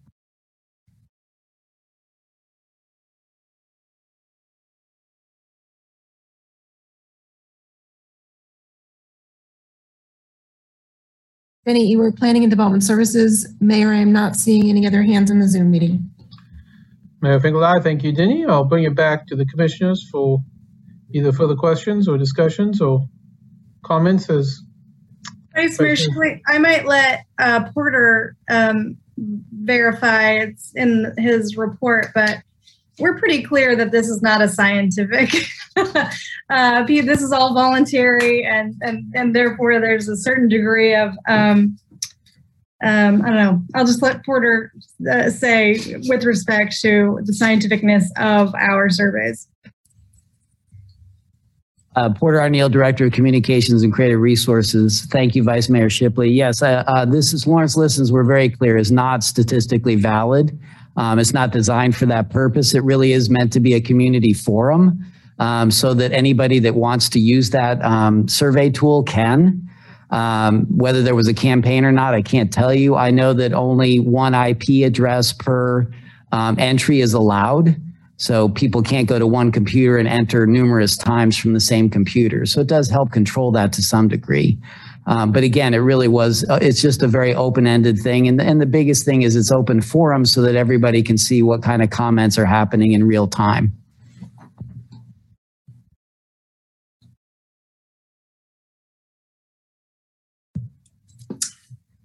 Commissioner Larson, just a few questions or comments. So for this step, we're looking to extend this through March 31st, and with the idea of coming back with an ordinance sometime obviously before then to do that. I'm not sure if that's going to be enough time to, hang on a second. If that's going to be really enough time to get through an ordinance without additional comments and concerns that are going to be expressed by the commission, especially since we're going to have 2 new members of the commission on board by then. So I'm concerned about the time frame of this, of getting this back, if it moves forward at all, and just that there's so many questions that need to be addressed. Some of the ones I'm thinking of is, are we going to limit the number per block? Has anybody looked at, or was that part of the survey as to whether or not just having a common area per block to have for dining established to use, just one area? Are we going to limit the amount of spaces that a business can reserve? And if you want a parklet, do you have to have an adjacent business to it, or can anybody just potentially have a parklet or reserve that? And then going back to Commissioner Shipley's discussion regarding the cost for these, this, downtown is the highest property value we have in Lawrence. And so when we're looking at giving up that space for a parklet, I would want strong consideration for it to reflect the value of the property based on the assessed values and what the retail price is, just to have rental space in downtown. And so I would hate to see us just give that away. So again, that's just a few of the questions that I have. It just the idea of being able to get this all done by March 31st, I find that somewhat questionable.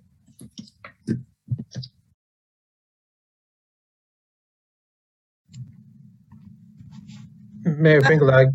Oh, go ahead, Vice Mayor. I did want to say, I think one of the things that there is a lot of comments on, and I think we've even commented in the past, is about design standards, safety standards. And it's clear to me, at least, that that staff is already working on this and compiling ideas of how this should look. And Porter pointed out at many of the meetings, there's 3 examples they put on our website of other cities, Tulsa, California. I'm sorry, I forgot the other one. To look at what other guidelines look like in other cities. And even one of them at least had some costs listed too. So it's not like we're starting from scratch. I'm sure that staff has been thinking very heavily about this over the past year. This is Commissioner Ananda. I was wondering, Commissioner Larson, are you then proposing that it be extended rather than to March 31st to something like the end of April or the end of May? Sorry. I don't know. I don't have any thoughts on that. I'm just concerned about the timing of it getting done by March 31st. If we move forward with this, obviously, because I think there's going to be a lot more back and forth between the commission and what the staff brings to us in whatever it is, February, March. And so I just don't see it, the potential for it to happen by March 31st to be a reality. And I'm also concerned about the idea of January, December, January, February, our coldest months, we'll have those parklets sitting there and, not being used as parking. And I've seen several of the spaces where they're just not used for days on end and there's no parking allowed. So I'm really concerned about that, the lack of parking use when those aren't being used for restaurant purposes, especially in the cold winter. This is Commissioner Arnado. Then would it be to suspend the program until something is brought back? That's a good question. Commissioner Larson, I'm sorry. Commissioner Larson, yeah, that's a good question. I'm not necessarily saying to suspend the program, but I just think we need to be thinking in a little bit more real terms as to are we okay with, coming back in February or March and extending it again? Is that what we're looking at potentially doing? Is that going to be okay?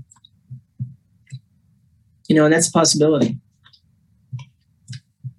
This is Commissioner Ananda, kind of looking at those 2 pieces. I certainly understand the parking. I think taking away those temporary spots specifically for locations has made a big impact. In just anecdotally, based on my own experience, I've generally had pretty good luck right in front of the store that I want to go to, even on a Saturday. There have only been a few occasions where that hasn't been the case, but again, that's very anecdotal. But I think that I would be supportive of extending it into May with the hope that we would have something to us earlier than that, which may then diminish the number that are there or have some kind of different configuration or something. But I don't have a hard time believing that 90% of the respondents use those parklets. There are some that are very busy most of the time. There are others that are less utilized. And that might be, when we're talking about the cost associated with those, a consideration as they're looking at that. So I think that there puts some impetus on moving it forward quickly. That conversation, if we have an end date of March, but I also see some value of, how thorough do we want to be? How much space do we want to give this, of extending it until May? Don't know that I would be supportive of suspending the program in the meantime.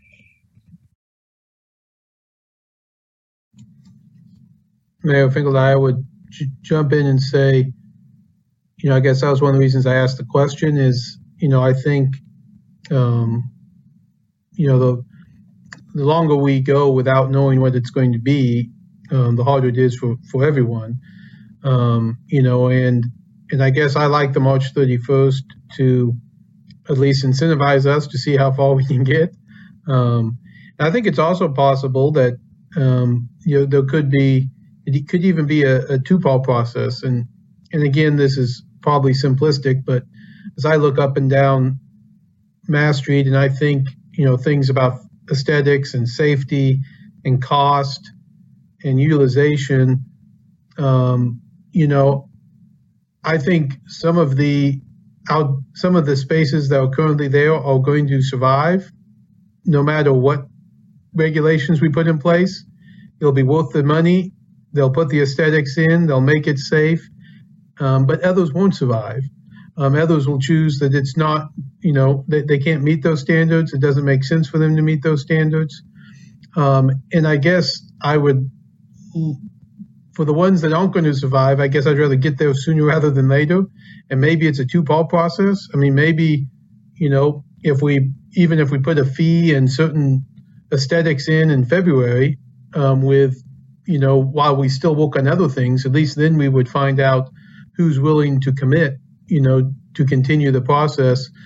So again, but I also agree that we might not be done in March and we might need to extend, but at least I'd like to see us move forward on at least trying to get to a point where we're focused on the ones, that we really think are going to last and be, great benefit to downtown, and maybe some of those that are more questionable, we don't just let them stay, forever. Vice Mayor Shibley, the other side of that coin is I am hearing from a handful of businesses that are just waiting to see if this is going to last. So if whatever happens tonight, they don't know if we're going to go for it or not, or March 31st.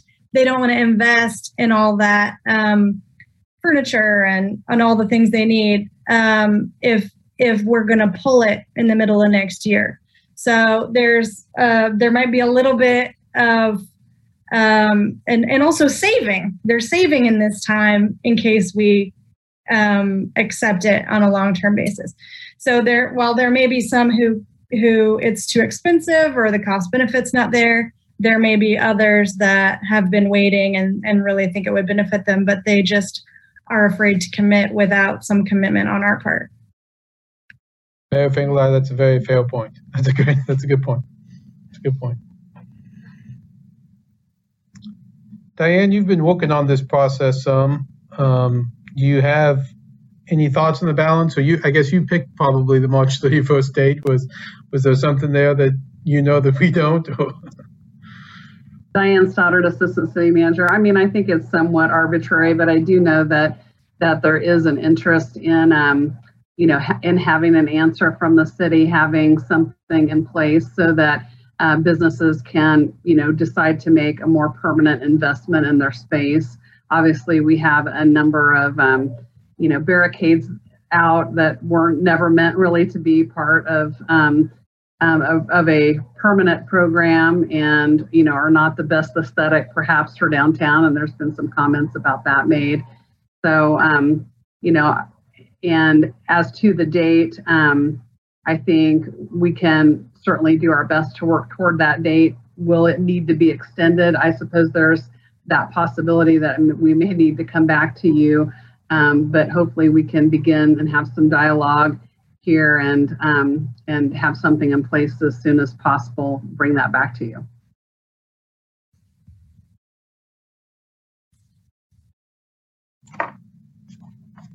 Mayor Finkel, I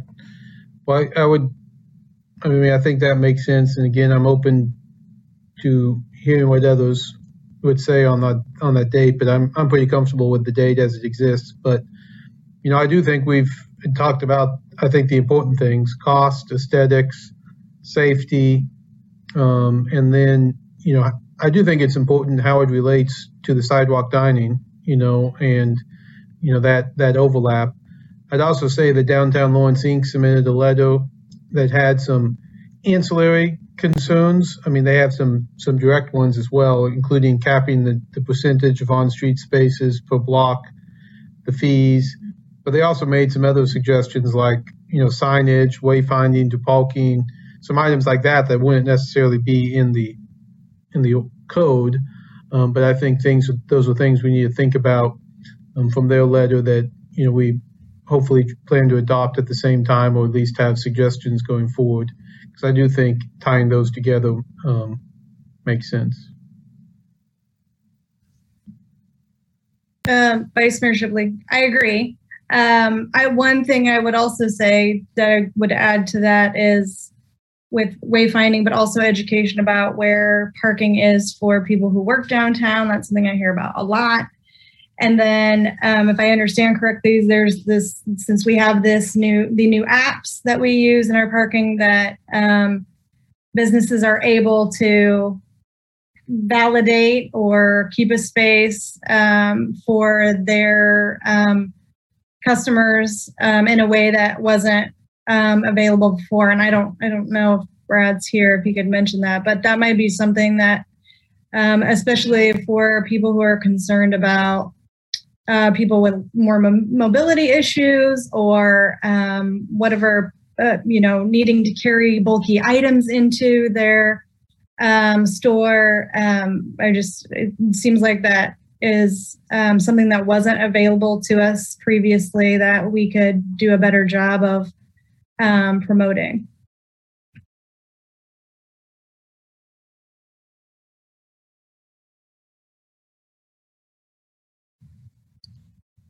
This is Commissioner Hernandez.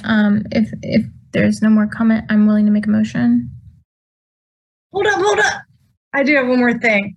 And I'm sad that Sherry's not here because this might be in her space, but I'm sure Diane will know. But one thing that was confusing at first, and I think I understand why it's there, is the white lines.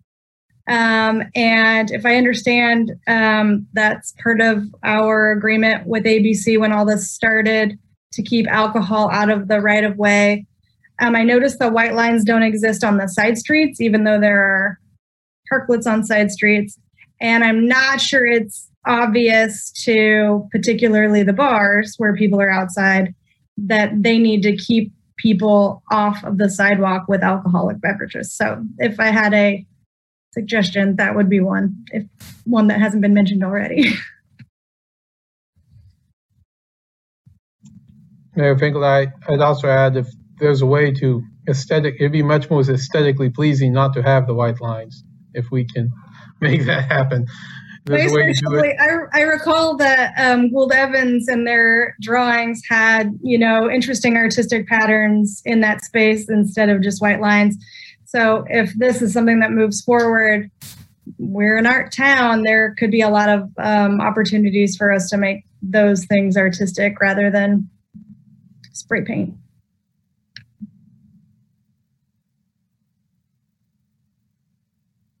Mayor Finkelstein, now I think we're ready for Commissioner Nanda.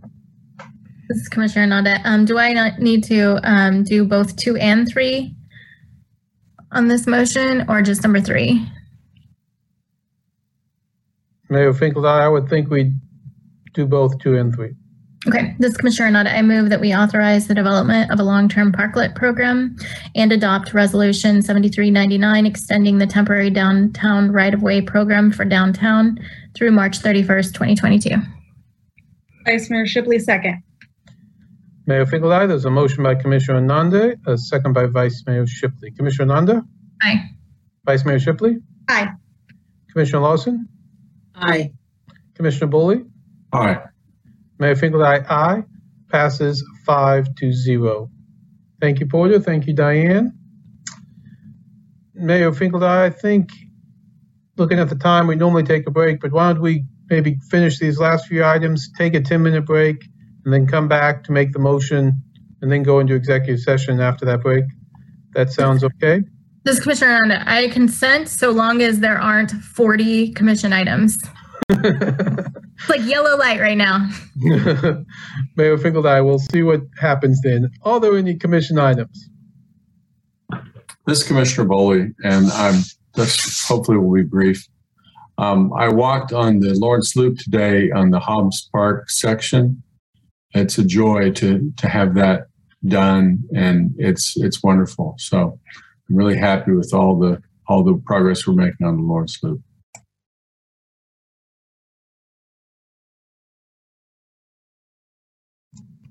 Mayor Finkelstein, seeing no other commission items, we have a short city manager's report. But Craig, go ahead. Thank you, Mayor. Good evening. It's a short manager's report. Happy to answer any questions. So you'll see that there's some ex parte items on there for disclosure, just to give you a heads up on those, and then future agenda items. Mayor Finkelstein, any questions for Craig on those items? Seeing none, this is a public hearing item. If any member of the public would like to speak on those 2 items, please raise your hand using the raise your hand feature, and Denny will call upon you.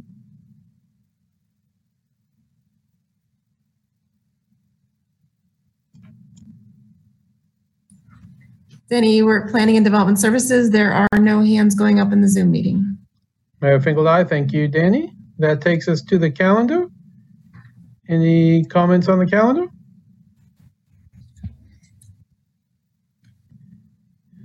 Mayor Finkelstein, seeing none, well, let's go ahead and take a 10-minute break, come back at 7:58, and then at that point, we'll take a motion to recess into executive session.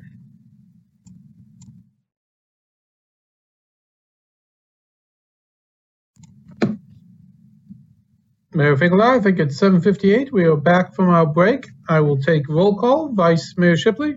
Here. Commissioner Nanda? Here. Commissioner Lawson? Here. Commissioner Boley? Here. Mayor Finkelstein here. We are all back from break, and I would look for a motion to adjourn into executive session. Yeah, Commissioner Larson, I'll make the motion.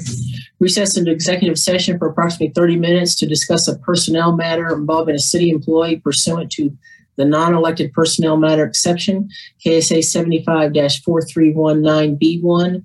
The justification of the executive session is to protect employee privacy. The City Commission meeting will resume in its virtual format in accordance with resolution number 37388 at the conclusion of the executive session.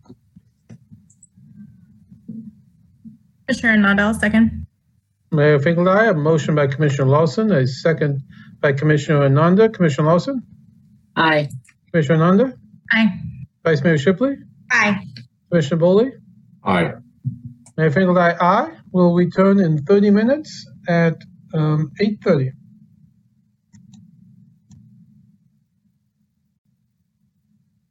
Mayor Finkelstein, back from executive session. We'll go ahead and take roll call real quick. Vice Mayor Shipley? Here. Commissioner Nanda? Here. Commissioner Lawson? Here. Commissioner Boley? Here. Mayor Finkelstein? Present. We are back from executive session and have nothing to report. I think I'd look for a motion to adjourn. Commissioner Commissioner Arnaldo? Larson, move to adjourn. Commissioner Arnaldo, second that.